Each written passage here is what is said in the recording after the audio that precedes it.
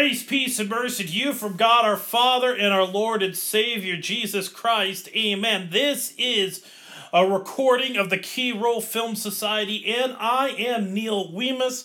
I am going to be a pastor as of Sunday at St. Paul Lutheran Church in Ida Grove, Iowa. Today's podcast, we are following up the podcast I did last week. If you tuned in last week, I did a podcast where I ranked the greatest fandoms in all of film and television. And I came down to a top 3. And those top 3 are the ones that determine the 3 movies that I am reviewing this week. And so the top 3 fandoms number 3 was Star Trek. Number 2 was Harry Potter, and number 1 was the Star Wars universe. And so, as such, I am going to review a movie from each of those 3 film franchises. But before I get to that, I'm going to give a little bit of an update on some stuff here. I don't know how many of you guys have been paying attention, how many of you are big into renting movies. If you're listening to this, there's a possibility you do. If you've been paying attention, there have been some pretty solid movies coming out on DVD, on digital release in the recent weeks. So I'd like to kind of highlight some of these movies that are coming out. One that I just saw had come out today. Okay, so here we go. Let's see here. First movie I got on my list, there's the movie Fences. There's Hacksaw Ridge, Manchester by the Sea, Moonlight. All of those movies are movies that are nominated for Best Picture. The Oscars, in case you do not know, is this coming Sunday. Alright, so just so you know, so that's Sunday. So if you want to catch up on some of those movies, several of them, a good chunk of them, are available on Amazon Prime for you to watch if you'd like. In addition to those movies, a couple other movies that came out on digital release this week. Another one is a movie called The Edge of 17. I think I'm probably going to review that next week. I think I'm going to do Edge of 17, and I'm not sure what else I'm going to do with that, but I do know I'm going to review Edge of 17 and maybe something else with it. But that just came out on digital release, which is a really, really good movie. I loved it. Another one that came out, Mona, which was an animated movie, had the voice of The Rock in it. That came out pretty recently. John Wick is another one on there. There's a whole bunch of movies have come out that, if you're looking for some new movies to check out, there's some good stuff there. A really good TV series that I started watching lately was the show Legion, which is based off of the X-Men character from Marvel Comics named Legion. The show is so psychotic, so messed up. It's not going to be for everyone, but I do encourage you to at least give it a try. Some of you are going to absolutely love it the way I do. I'm addicted to it. I can't wait till the next episode. So, with all of that in mind, we are going to roll right in to the first movie review and analysis, and you probably could get an idea as to what it was based on that opening music, which was known as Enterprising Young Men, which is the name of the soundtrack piece, and that is from Star Trek 11, and so as we transition into that, here is a trailer from that film.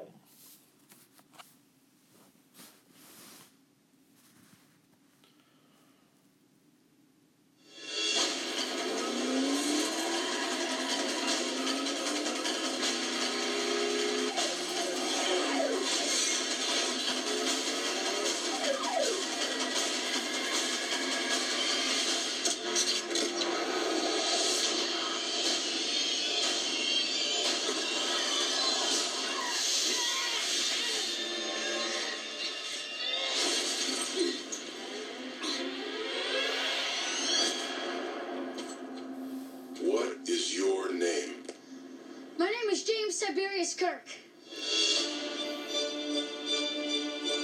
You've always had a hard time finding your place in this world, haven't you? Never knowing your true worth. You can settle for less than ordinary life. Or do you feel like you were meant for something better? Something special? You will always be a child of two worlds, and fully capable of deciding your own destiny.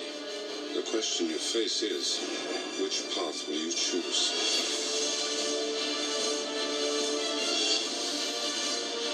Are you afraid or aren't you? I will not allow you to lecture me, and then why do you stop me? Prepare to fire all weapons. I like this ship. It's exciting. Space is disease and danger, threat and darkness and silence. Buckle up.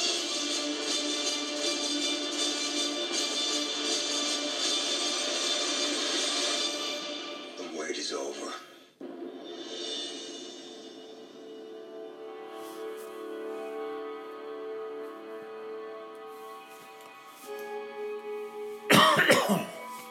All right, so there you go. You heard the trailer from Star Trek that came out in 2009, starring Chris Pine and Zachary Quinto and a number of other people. The movie that came out was... Okay, I'm going to give a little precursor on this. I am not as big of a Star Trek fan as others, and so you have to take that with a grain of salt. So the things that a lot of the diehard Star Trek fans did not like about the movie probably won't bother me on account of the simple fact that I am not a Star Trek guy.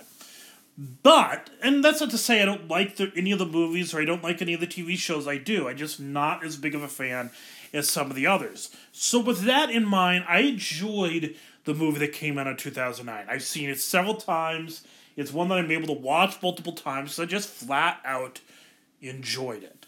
I liked the story. I liked it from the beginning. I liked the music. I liked the look of it. Very good, very, very good use of digital cinema, digital filming. It's a very nice, crisp movie, and it's, when we talk about the Star Trek universe, the Star Trek films, I think this is a movie that I think so wonderfully highlights a philosophical transition in our culture. Okay, so the first Star Trek movies came out back in the 60s, right? The show did. The books as well. And the movies came out in the early 70s, began coming out before Star Wars even. And the original Star Trek was a very, very much a very modernist show. Now, you're sitting there thinking, what do you mean by modernist? It's futuristic, Pastor. I mean, we don't have the Starship Enterprise and stuff like that. You're right, we don't. That's not what I mean when I say modernist. Modernist is a worldview. Every single one of us, every single human being has a worldview. And you could hear in that combination of the two, that phrase, that it's how you view the world.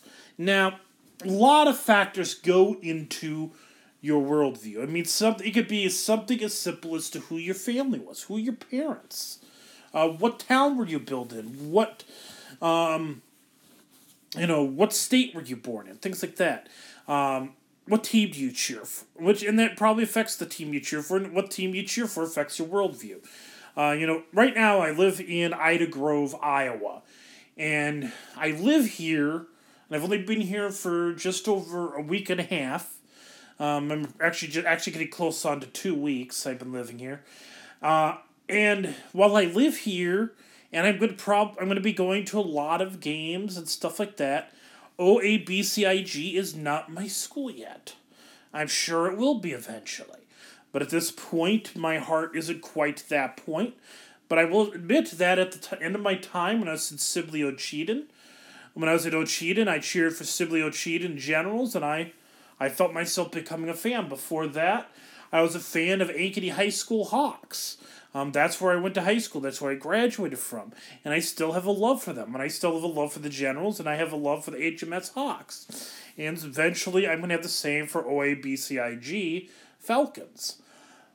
And the reason is because that's where I'm at. It affects how you view it. And when you cheer for a certain team, but the thing is, it's because I'm cheering for the perspective of a pastor, I'm probably not going to have the bitter rivalries as I would if I were growing up at the school and I was going to that school.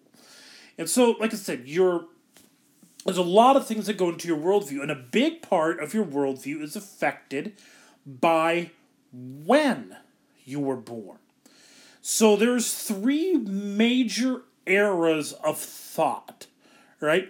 There is the modernist, and this is specifically speaking to Western culture or Western civilization. If we were talking about Southeast Asia, China, Japan, Korea, Russia, even parts of Russia, this would be a completely different conversation. Same thing with the Middle East. But when I'm talking about this Western civilization, I'm talking about Europe, I'm talking about the United States, so North America. There have been 3 major eras, and that's pre-modernity. Pre-modernity arguably would be pretty much anything prior to the Enlightenment. So pretty much everything leading up until the 16th century. Pre-modernity had a worldview that looked at, when it came to authority, it looked to outside of itself. It looked to sacred texts, it looked to the church, it looked to the government or whatever. It looked outside of itself, looked to nature, whatever it may be. That was the source of its authority. That is the modernist worldview. And this held up until shortly after the Reformation. When the Reformation happened, Martin Luther, I'm a Lutheran and I am a descendant of the Reformation. But the thing was that Luther he challenged the authority of the church, but he did not challenge the authority of the scriptures. The thing is that people after him did.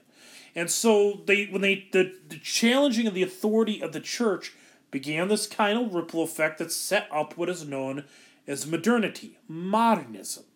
Modernism held to the idea that truth could be found inside of you, specifically with reason, with your intellect, with your mind. If you could hear it, see it, feel it, touch it, sense it, any of your 5 senses, if you could detect it, that's how you came across truth. Truth was in the eyes of the beholder. All right? So that is the modernist. And the modernist is very structured. It is, and like I said, very, very, very hardwired with scientific method, things like that. But here's the thing, is that one of the things that the modernist and the pre-modernist has in common is the belief that there is a such thing as truth. The difference is where truth comes from, all right? So the original Star Trek films were very heavily modernistic. And it very much comes through in it shows. And I'm going to get to a little bit more how you could see this contrast. Pre-modernity postmodernity is really kind of started building itself in the 60s. And specifically in reaction to the arms race, the Cold War,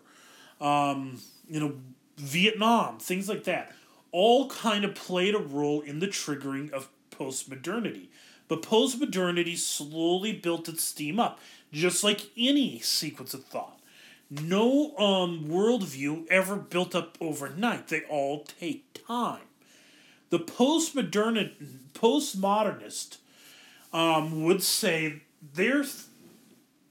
to define it as a postmodernist is one it's in postmodernity is incredulity against the meta narrative. I believe that was the quote or the definition I was given in school. Basically, it's the idea they do not like people telling them their story. They love narrative. They love stories, but they don't want people to tell them their story. And they don't like and they believe that truth is determined by your own story, and you kind of determine your own story. And so what really is that there really is no truth. Truth is relative.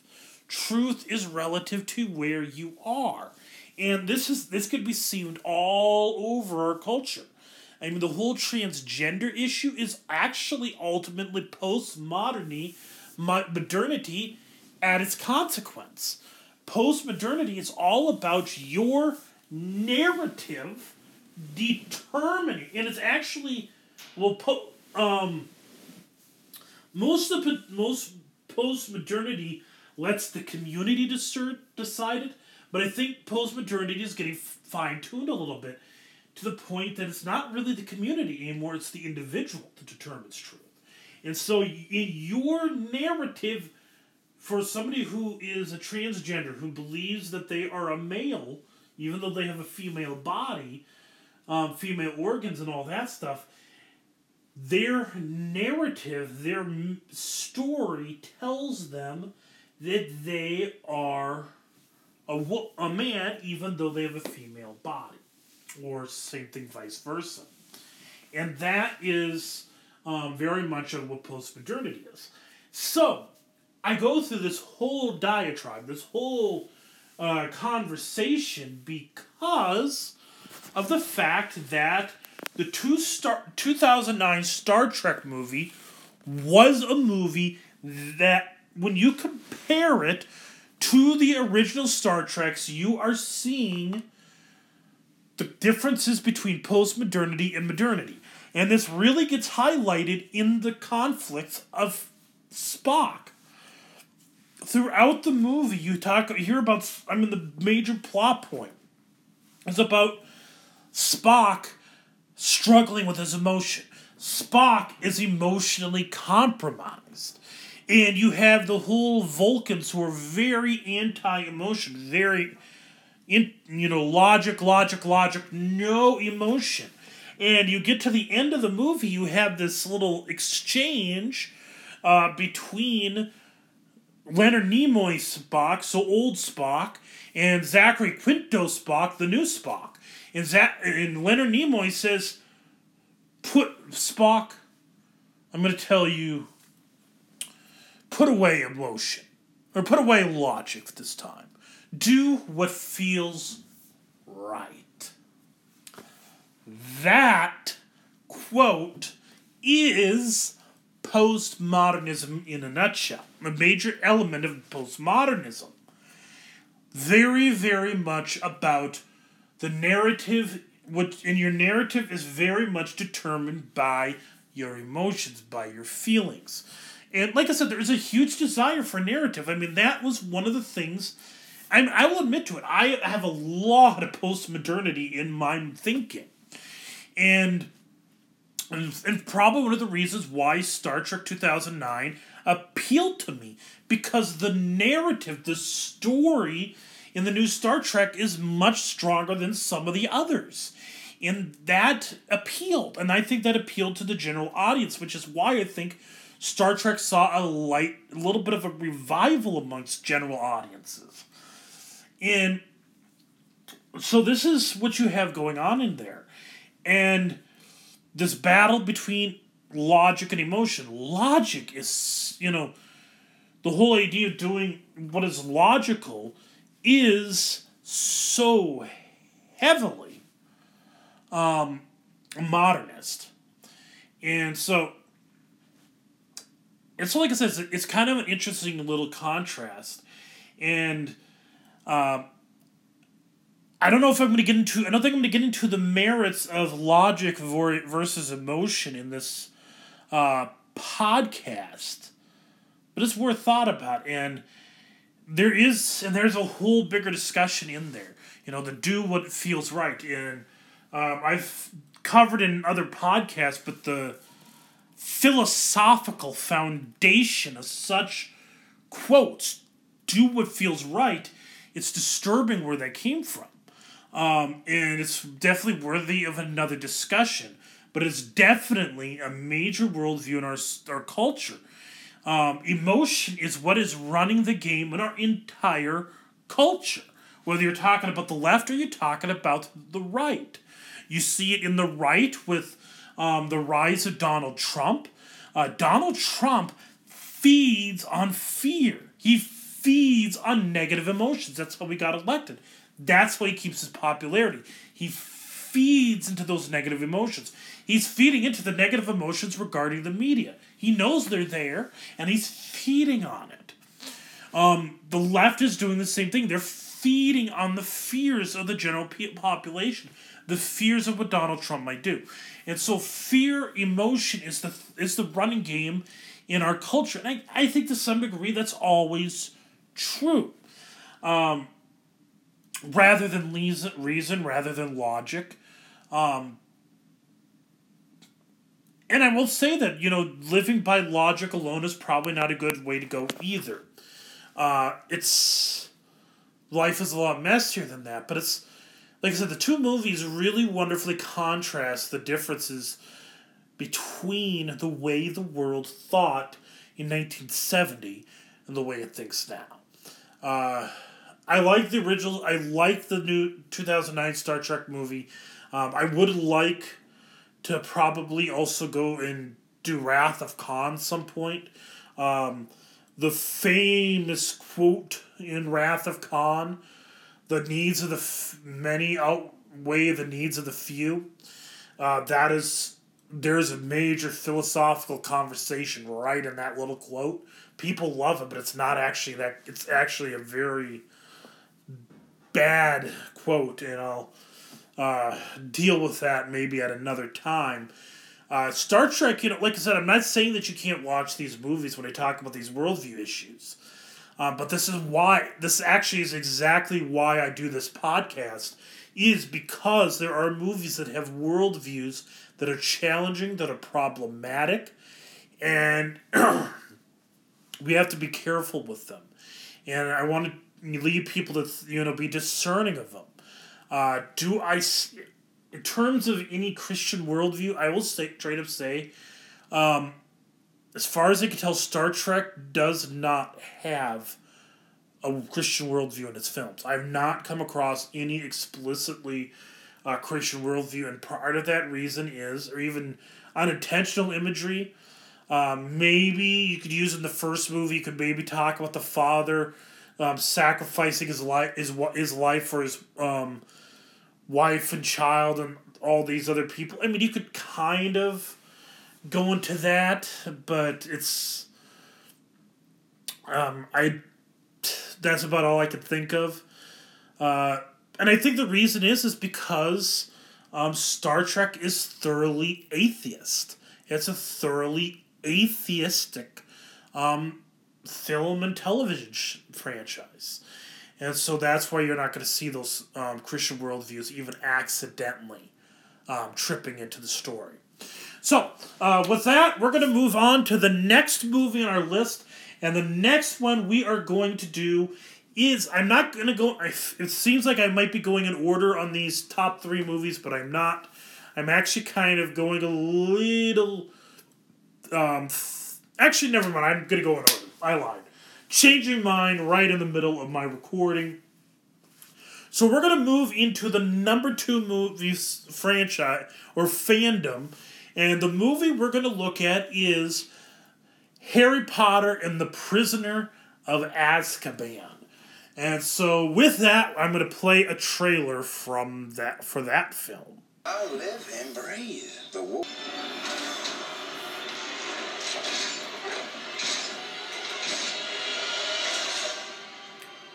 Turn to page 394. Lord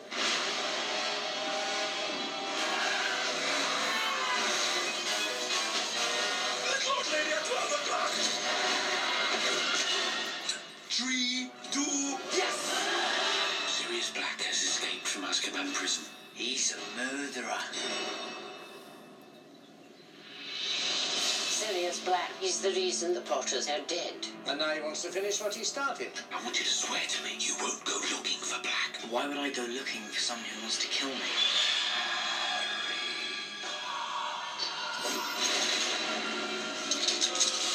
There's something moving out there. It was a Dementor. One of the guards of Azkaban is searching the train for Sirius Black. It is not in the nature of a Dementor to be forgiving.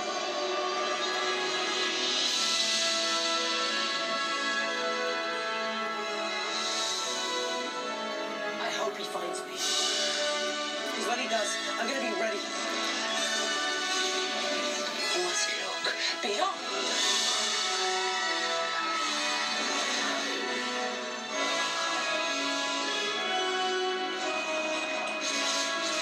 Filthy little mudblood. Foul, loathsome, evil little cockroach. Oh, that felt good.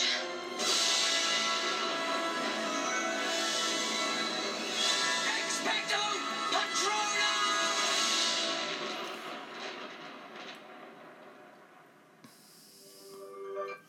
Alright, there you go. That was the trailer for Harry Potter and the Prisoner of Azkaban.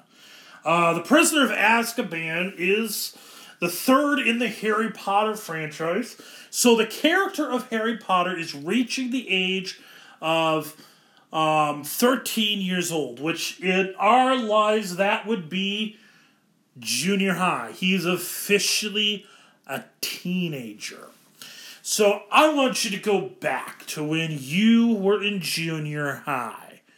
What was that like?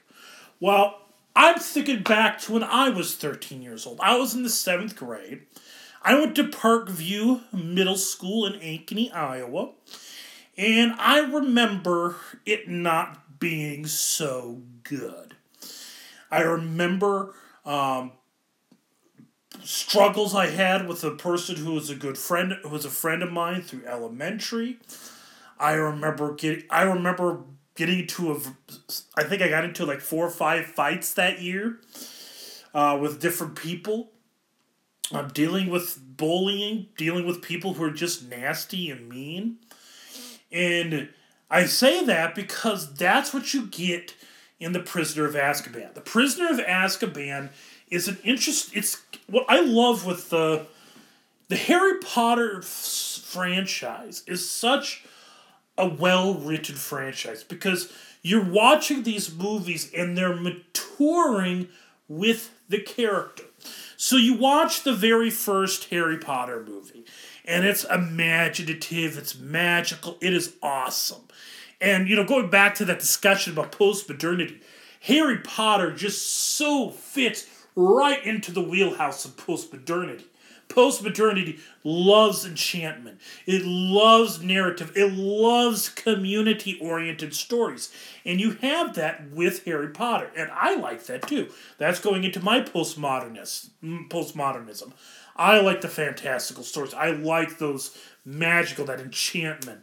I like the story-driven films. And again, I like community. I like that community idea. And by the way, community, be careful of this, not communitarianism, but the thought of community is a very Christian idea. And if you Lutherans doubt me, go look at the 3rd article of the Large Catechism and read Martin Luther talk extensively about the importance of the Christian community. But anyways, going back to this, as you watch through Harry Potter, it's growing up. Like I said, that first one is fantastical. It's awesome. It's all wonder. You're meeting these new friends, kind of like you do when you first get into school. And, it's kind of it's kind of like they're lumping in all the experiences of going into elementary into 1 year. Then 12 years old, the second year, Chamber of Secrets, you still have a little bit of that enchantment going, but now you're going to things are going to starting to get a little bit scary, but you still feel a little safe. Then you get to the third movie, and this is the junior high experience. And all of a sudden, things are truly getting scary. Things are getting dark. You have the Dementors coming in, ripping away all of the happiness over its victims. And then you have the character, especially of Draco Malfoy and his buddies, Malfoy and his buddies, just being a bully, especially being nasty to Hermione. And you see the bullying, the nastiness revving up just as it is in junior high. You have even kind of a physical bullying between them. And, you had this in the other movies, but it really jacked up in Prisoner of Azkaban. And I think more so than even the later movies. And, I think this very wonderfully shows what happens when you go to junior high. The world starts to become scarier. Things become less easy. And so there's a theme, this running theme throughout Prisoner of Azkaban that I kind of was... Two running themes. One is definitely the issue of fear. And it's like I said, when you get to middle school, it's scary. High school's scary too. But I think middle school ends up playing scarier because what you have in middle school is, as a pastor, I teach confirmation, and I get to work with kids of all different ages. I found, in my opinion, 4th grade is like the best grade to teach. And the reason is because these kids are starting to get smart, and they're starting to learn, and they actually like learning. You get into the junior high kids, the 6th to 8th grade kid, they know they're starting to know stuff, but they don't realize that they don't know everything. They're starting to get cocky, they're starting to get arrogant, and not to mention their bodies are going through all these changes. They don't know how to handle it, they don't know how to deal with it, and so there's all kinds of conflict in them, and they kind of get nasty, they kind of become a problem. I love them, but they could become a pain. And when once they get to high school, they kind of get over that, and they're starting to mature. And, high school youth are a lot of fun to teach too, but they do have a little bit of remnants of that middle school thinking, which is why they're not always so eager to learn like a 4th grader might be, 4th or 5th grader. But in this, so the thing is, like I said, when they're in middle school, because of just the nature of things. As a pastor, I hear about bullying. I hear about the things that are going on, and you listen to it, most of the bullying doesn't really happen to juniors and seniors in high school. I'm sure it does, but it's not as often. The height of it is 7th to 9th grade. That is the worst period for bullying, and I don't find it hard to believe, because for me, when I was in school, some of the worst periods in my life were 7th and 9th grade. Now, granted, I think I had some extra complexities, and I could definitely relate with this with Harry Potter. Harry, when he goes to the school, he was originally in probably a typical school in England, and all of a sudden he's thrown into this world, and everything's so different. And I relate to that because we moved from Moorhead, Minnesota, and we moved down to Ankeny. And I left behind my mom. My parents were divorced. And so there's a lot of emotion that I was carrying with. I was leaving behind what I knew. I left behind friends. I left behind family, and I left behind my mom. And that was difficult. And I know it was difficult for all of us. And that made my adjusting, I think, a little bit more difficult. And by the time we got to the point when you're supposed to get things going, you're in junior high and things are complicated. And so this is what you got with Harry Potter. You got with Harry's, and he already has a pretty harsh home at life at home, and I'm sure that those 11 and 12-year-old years were better because he was away from them. But when he gets to that 13 years old, things get scary. And he does have pain. He lost his parents. They were murdered.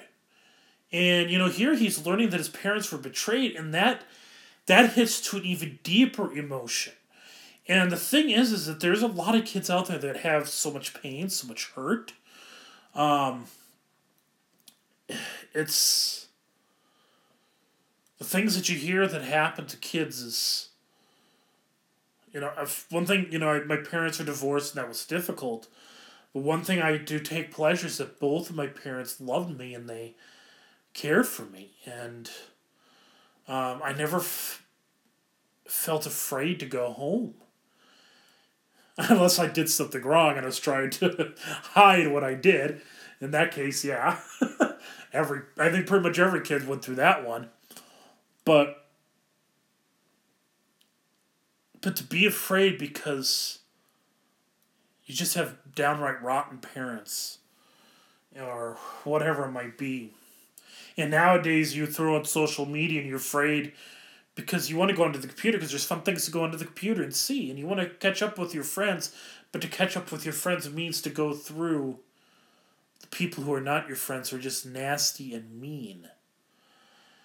And so in Harry Potter, The Prisoner of Azkaban, there's a theme that I think is running counter to this theme of fear, this theme of bullying that goes with being a middle schooler. And I'm going to pull up this quote, and it's from Dumbledore at the very beginning of the movie.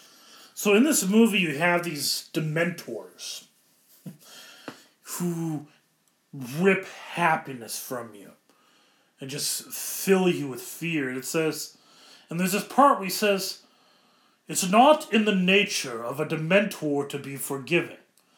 But happiness can be found even in the darkest of times, when one only remembers to turn on the light." That's the quote. And by the way, just as a note, this was the first movie where they switched up the actor for Dumbledore. The actor of Dumbledore in this one, I'm trying to find the name here. So in this one, it was played by Michael Gambon. In the previous film, it was played by Richard Harris. And I thought it was actually, it's sad of why they had to do the change. Richard Harris died in between Chambers, Secrets, and Prisoner of Azkaban. So there's that sadness. But it's one of those things that actually worked well for the films. Richard Harris was the perfect Dumbledore for those first two movies. The first two movies had that childhood innocence that was perfect for Dumbledore in that film. In Prisoner of Azkaban, the adult themes, the darker realities of life and of the world begin getting introduced slowly and gradually. And Michael Gambon's Dumbledore very much does that role better in that situation. But it's going back to the theme of light, turning a light on when there's no happiness. The very first scene of the movie is Harry underneath his bed reading this book, and he's turning on the light on his wand so he could read. The light in a darkness, and this keeps going on throughout the film, and this is actually a very universal theme, but it's also very a Christian one. There's definitely a universal theme around the world, this theme of light and darkness, because all of us know what it's like to be in the dark. Dark can be scary. In the right conditions, darkness is scary. Now, someone's like, I'm not afraid of the dark. It's like, maybe. But in the right situation, I'm pretty certain that darkness makes something scarier.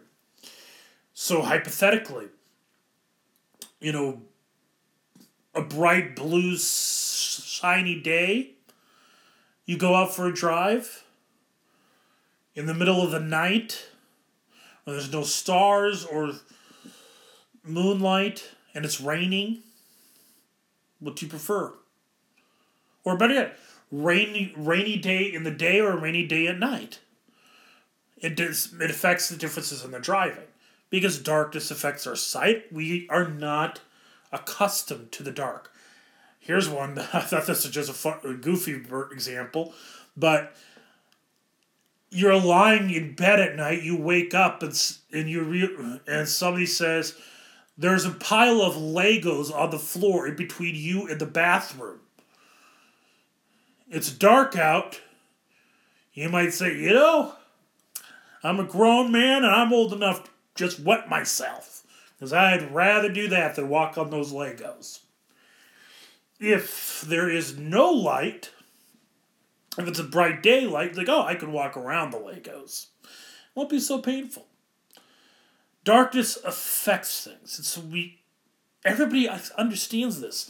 The next movie I'm going to go into is Star Wars, talking about the light side versus the dark side. It's a very common theme. But it's also, like I said, it's very biblical.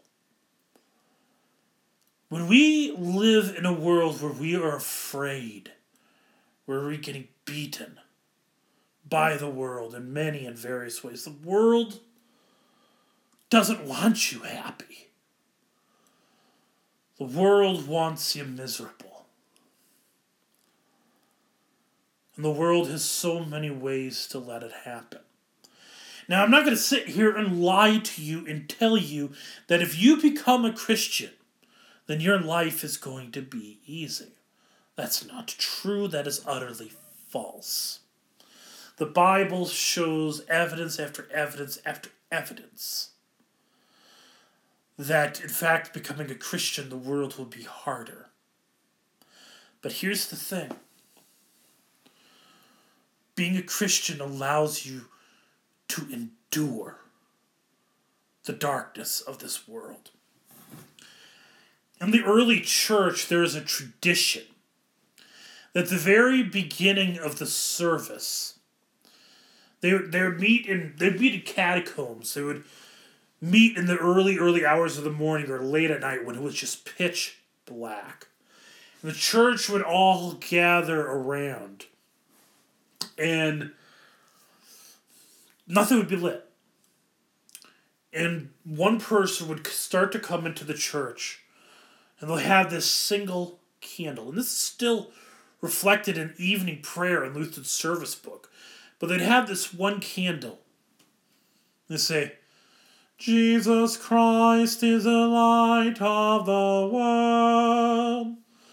The light no darkness can overcome.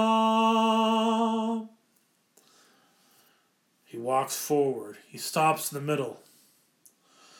Stay with us, Lord, for it is evening, and the day is almost over. And then they walk forward a little bit more. They get to the front of the church.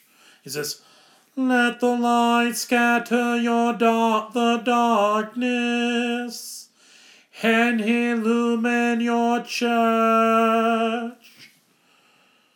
And then he goes to the front of the church, and he lifts that candle high, and he says, joyous light of glory of the immortal Father, heavenly, holy, blessed Jesus Christ. We have come to the setting of the sun, and we look to the evening light. We sing to you, O Father, Son, and Holy Spirit, for you are worthy of being praised. praise with pure voices forever. O Son of God. Okay, I'm not going to go much farther because I'm trying to do that from memory. But that is what's from known as, and I might have got that all a little bit mixed up, apologize. But that last hymn is known as what is called the Fos Hilaron. It is the oldest, it's pretty much the oldest hymn that we have in existence. And I bring this all up because the reason they did this was in the midst of the times of persecution. They were hearing day after day of people that they loved and they adored who were being killed because they were confessing that Jesus Christ rose from the dead, and they would not deny it even in the face of death. Horrible things happened to so many, hundreds and thousands of Christians.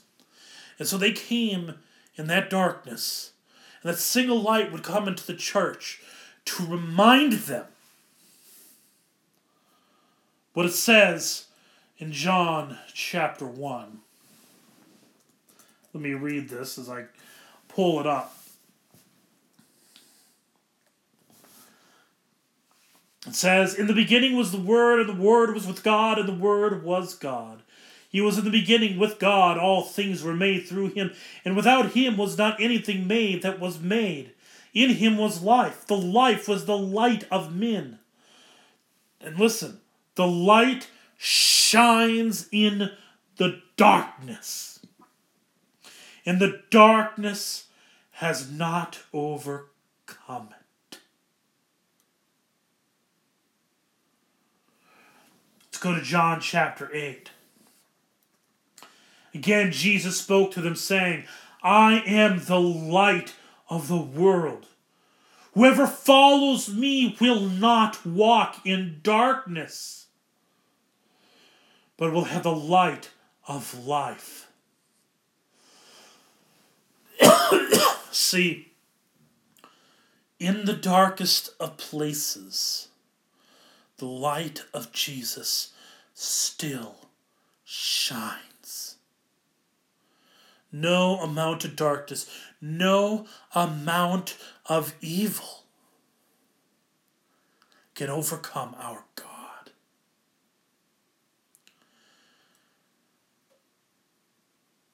In the movie Prisoner of Azkaban, it's got this theme of light, overcoming the darkness.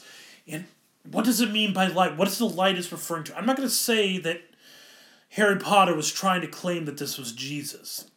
Although I do believe that there are intentional Christian themes in the Harry Potter franchise. The creator of the books, J.K. Rowling, is a Christian. A liberal Christian, granted, but she is indeed a Christian. And whenever I get to the Half-Blood Prince Part 2, or not Half-Blood Prince, the last movie. Whenever I get to the last film, I will really show really, really strong Christian themes in that film. But I think some of the stuff comes throughout the story, and I'm not going to say that this is one of those, but it might be. That this theme of light in the darkness, that's a theme of Scripture.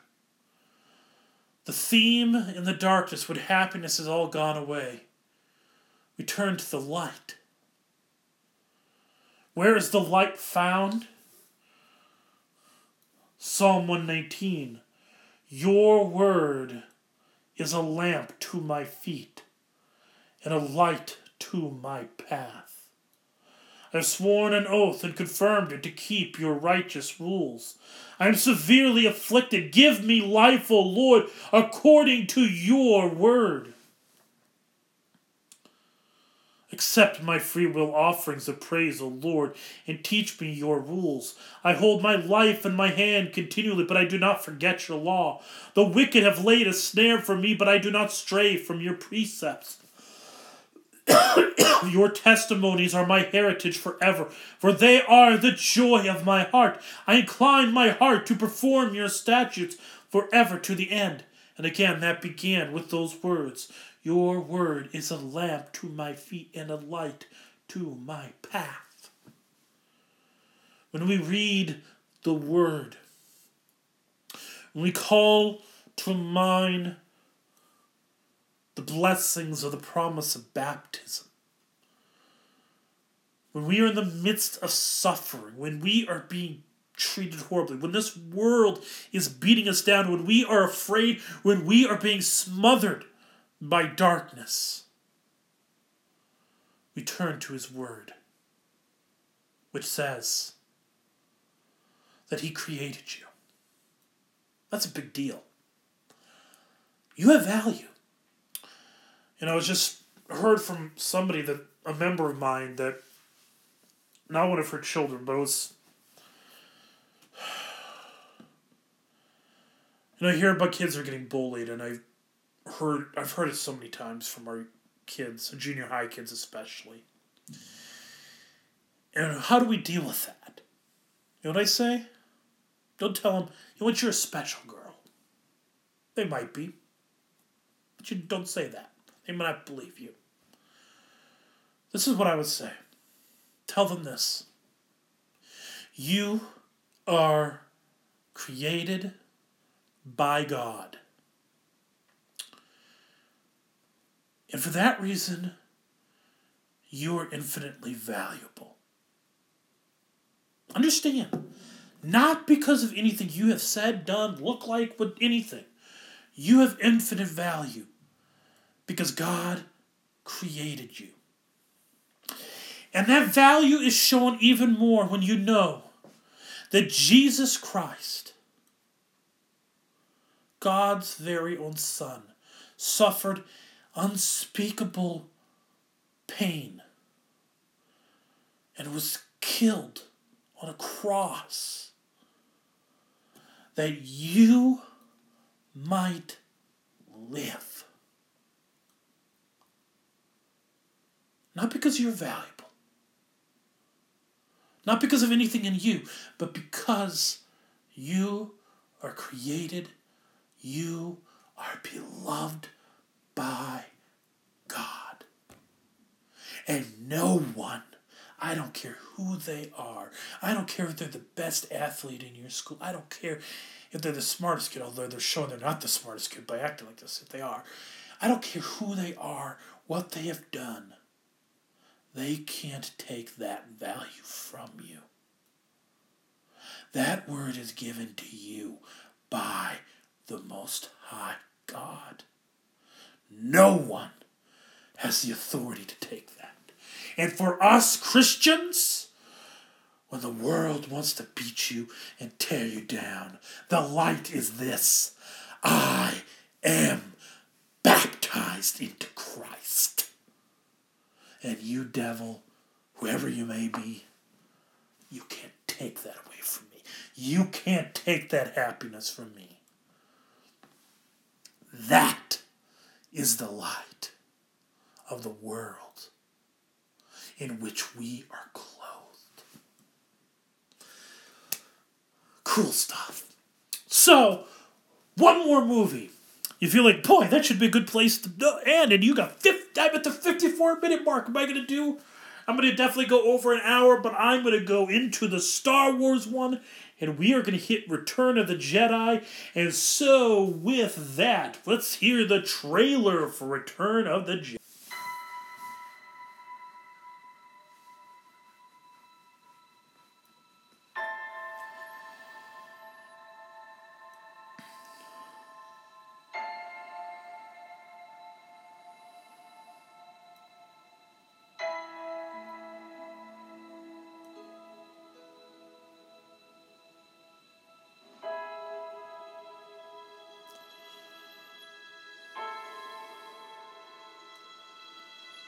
Is Darth Vader my father? You must face Darth Vader again. There is still good in him. The Emperor's made a critical error. The time for our attack has come.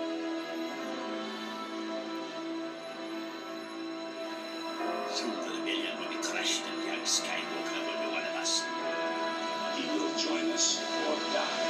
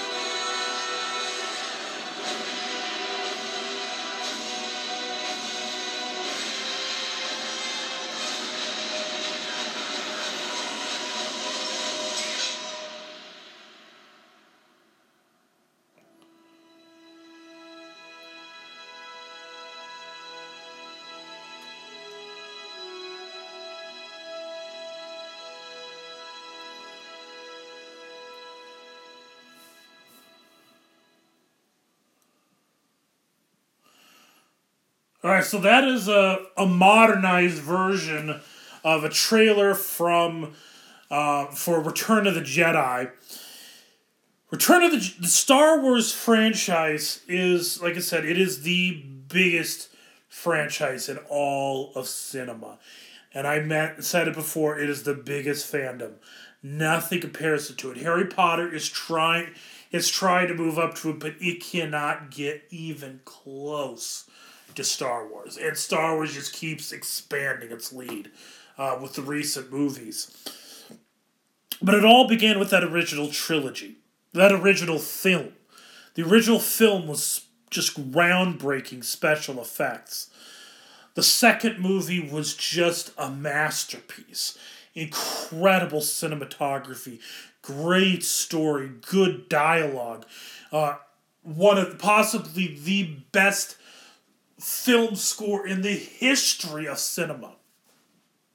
So much good going on in that movie. And then came Return of the Jedi. How does it match up? Well, here's the thing. Return of the Jedi is so close to being as good as Empire Strikes Back. But I believe it makes critical errors within the story, in the filmmaking, that keeps it from being as good. But still, even with that, it is still one of the greatest movies ever made. Return of the Jedi is the weakness that I'm going to speak. The one weakness in this movie comes right down to the Ewoks. And the reason is because it disrupts what the movie has set up. The movie has so many good moments in it. You have the first introduction of Luke when he's walking in to Jabba's palace, and he's got the black robe, and he does the force choke on the guards, and you could tell that this is a different Luke. A lot has changed since Empire Strikes Back. He's more powerful. He's more confident. A lot has changed with him, and that's just the first great visual. You have the battle on the carrier where they're bringing them to the Sarlacc pit. And again, good battle and the explosion. They did not love the inclusion of the mouth that they did in the new versions. I think they kind of took away from the imagination. I don't think it looked as good. And honestly, it looked a little bit like Audrey 2 from Little Shop of Horrors. I expected also to go, "Feed me!" Come on, Seymour! I'm one bad Okay, sorry. I was about to go into a little bit more Little Shop of Horrors. Little shop of Horrors. Anyways, that's what I kind of think whenever I see it. They probably could have done that. I think they probably could have left that mouth thing out. I'm okay with that musical number that they added in. But anyways, then you get introduced. You have Vader arriving on the Death Star. When that happens, it's a good shot, good scene. When you have the Emperor arriving on the Death Star, again, well done. You finally see this ominous villain. You've heard about him throughout the entire films. You did hear about him in A New Hope, even if it was for a brief moment. You heard about him. And you realize that Vader is but a pawn to him. And you find this ultimate villain. And by the way, this is following up the biggest reveal in the history of film, that Vader is in fact Luke's father. And Luke goes and visits Yoda to confirm it, and it turns out to be true. And again, the death scene of Yoda is actually a well done scene. So much this movie does well. And the thing, like I said, that throws it off is the Ewoks. Because this movie is at many times actually downright artistic, especially at the end on the Death Star when Vader and Luke are fighting. It's just awesome cinematography. And it's such an awesome one because of the Empire Strikes Back. Empire Strikes Back set that scene up so wonderfully. Empire Strikes Back, the battle is cold. There's no emotion. You just have these blues and reds. It's like not a lot of music. It's just cold, brr, nothing, no emotion. It's Luke just sees that Vader is the bad guy and he's got to do something to stop the bad guy. You have Vader. He knows who Luke is. But he's just testing it out and he is hiding what he knows, what he feels. Because it doesn't get revealed until the very end of the battle. What's going on? It's beautiful cinematography, great directing, and that goes into the whole theme of Empire Strikes Back. I mean, it starts out on Hoth, a snow-covered planet. It's cold. There's nothing. There's no life. There's dead. Everything feels dead, and the battle on Cloud City when Luke and Vader are fighting, that's got that same thing. But it's interesting is the way the movie ends. Empire Strikes Back ends with them on board of this hospital ship. And even though they're in space, the coloring of the film feels like things are starting to get warmer. And so then you get into Return of the Jedi. And it starts out with the Death Star, but it goes to Tatooine. Tatooine may indeed be a desert. It's dry, but it's warm. And you have the whole thing, the death of Yoda, and everything starts to get warmer, and there's starting to be more and more emotion building. And like I said, it sets up that battle between Luke and Vader, which the colors, the green, getting the green lightsaber to the red lightsaber, I think wonderfully was done to convey the change. This is emotion driven. This isn't Luke trying to test out his father. At one point, Luke is trying to get his father to be a good guy. Come back to the light.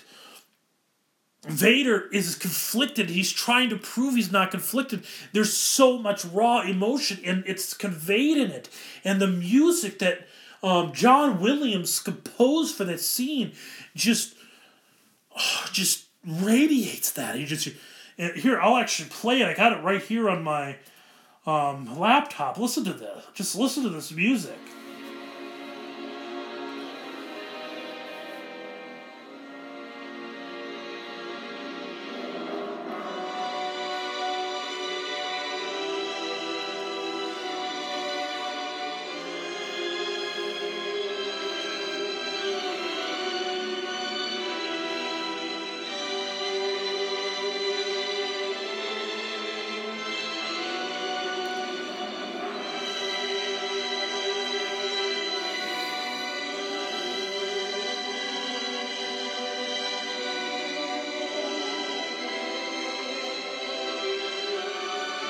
So there in that music, you hear the darkness, the conflict, the emotion of it. It's such a great scene. Everything that happens in that up on the Death Star is so good. The end of and like I said, things are getting warmer. Even on that Death Star, which the first Death Star was very cold and lifeless.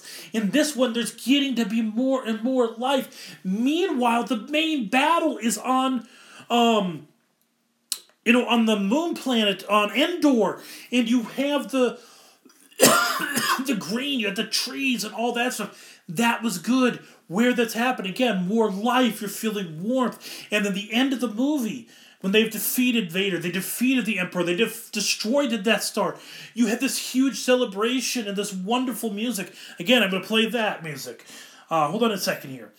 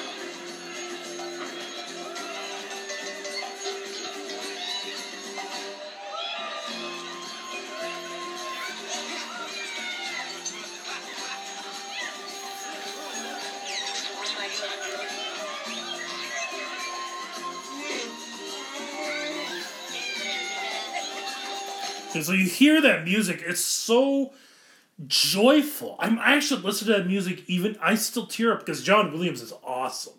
I mean, you take the whole scope of the Star Wars story, especially if you do bring in the prequels. I know the prequels aren't awesome, but you take in how dark and how drastic the world gets, especially bring in Rogue One. Watch Rogue One and you see just how bad the Empire was. And then you get to the end of Return of the Jedi. They've been defeated. The whole universe is celebrating such a victory. The movie is so good. But then you got the Ewoks. And I'm going to explain simply that weakens everything else. Because the Ewoks are cartoonish. In a movie that honestly is doing very good to be artistic. The Ewoks throw that all off. It knocks it off. It kind of, it's riding this really good trail or whatever. It's on this really good track, but every time you see those Ewoks, a lot of times you see the Ewoks, it started to waver off. It started to knock it off. I mean, it keeps on board. It's still a good movie. But it definitely makes it wobbly at times. There's a little bit of turbulence. I know I'm mixing my metaphors here, but you get the idea, hopefully. Now, I do know that George Lucas originally wanted to do Wookiees, and because of production issues, he was not able to do that. And I will say that if they were Wookiees in there, I think the problems would have been done away with. I think they could have definitely done it. I think it would have been just as good as as Empire Strikes Back if you had Wookiees, because Wookiees are not cartoonish. They're these big warrior creatures. We see in Chewbacca. I mean, Chewbacca, he's nothing we see in real life, but he's not cartoonish. And I think he would have, if you had a planet of Chewbaccas, I think it would have worked. But that's not what happened. And I understand issues are issues, and they did what they had to do. But it did weaken the movie. It's still a great movie. Still one of my favorite movies of all time. But it really does lessen it. Now, I go through all of that. Now to get to some thematic issues in this. Return of the Jedi has two good issues for discussion here. Now, there is definitely some philosophical, theological issues to be brought in for this podcast, but I'm going to straight up say that most of those issues would be better suited for a review of Empire Strikes Back, because, yes, the whole Jedi mythology is very, very contrary to Christian theology, or Christian faith, and I agree to that. But that doesn't come out as strongly in Return of the Jedi as it does in Empire Strikes Back or in some of the prequels. So, I am going to deal with some of the stuff that I think we could look at as Christians that I think are worthwhile. First off, you have this whole thing of the struggle of the reality that Vader is Luke's father. And, the fourth commandment says, honor your father and your mother. This brings into a really good question. What do you do when your father is evil, wretched? I mean, Vader was a murderer. He did horrible things in the name of the Empire. If you watch, you watch Rogue One, watch Revenge of the Sith, you see the horrible things that Vader did. I mean, Vader had an entire planet destroyed. He was not a good man at all. So you're Luke. You learn that your father is this guy. And many people out there that you may be listening to this, you may have a father who's not a good father, who does horrible things.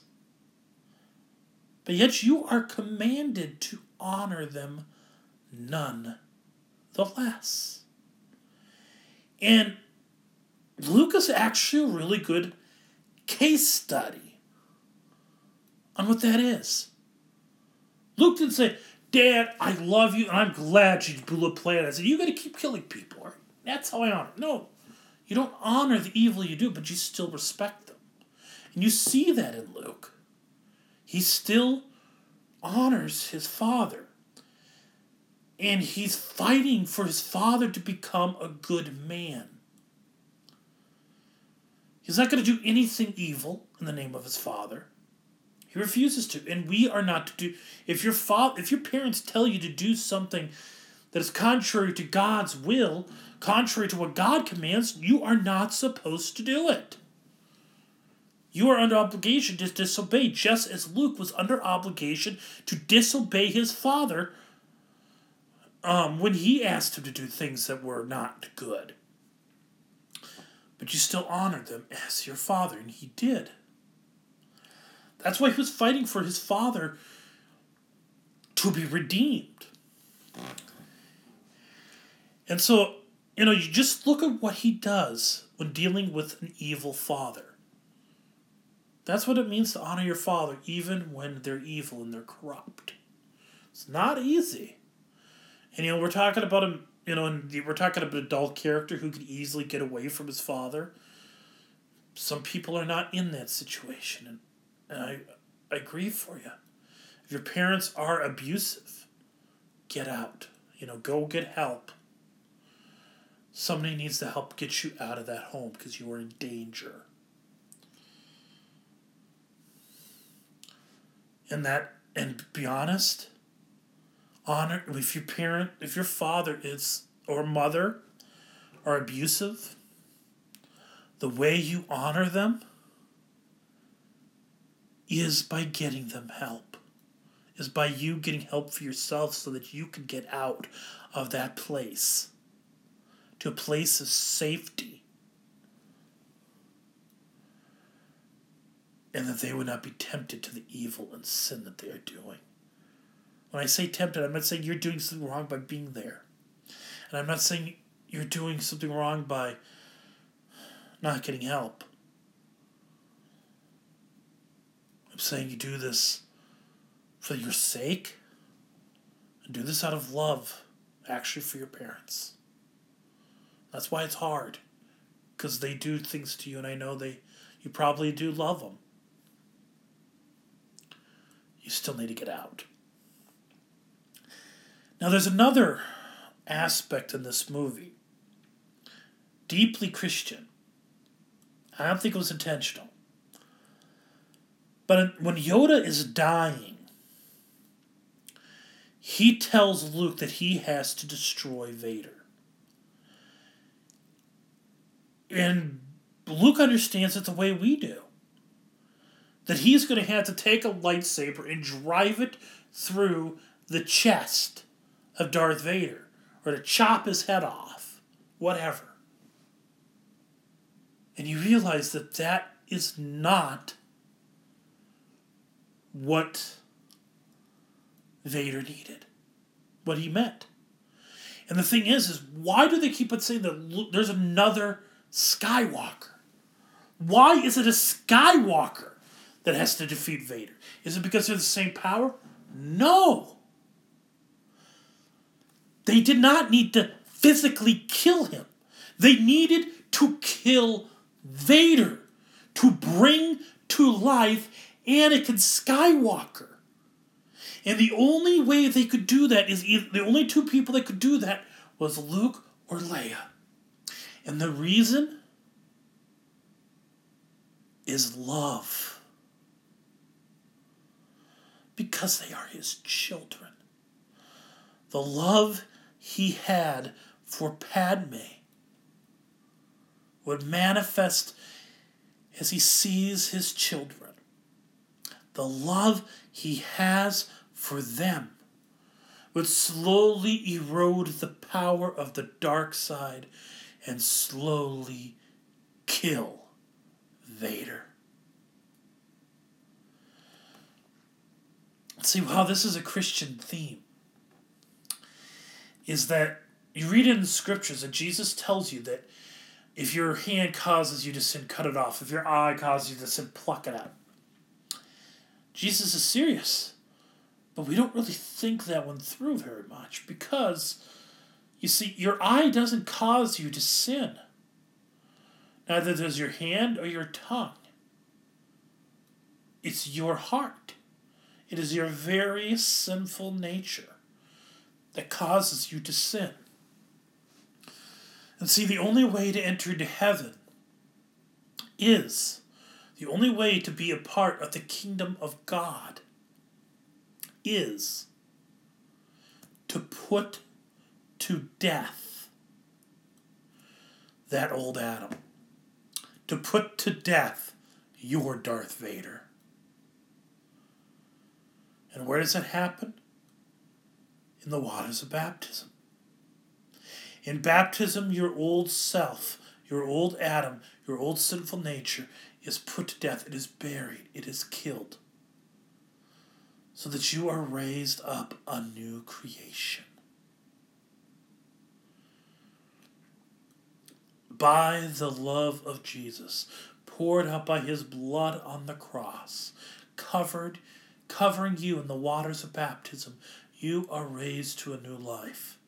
It was the love of the Son, it was the love of Luke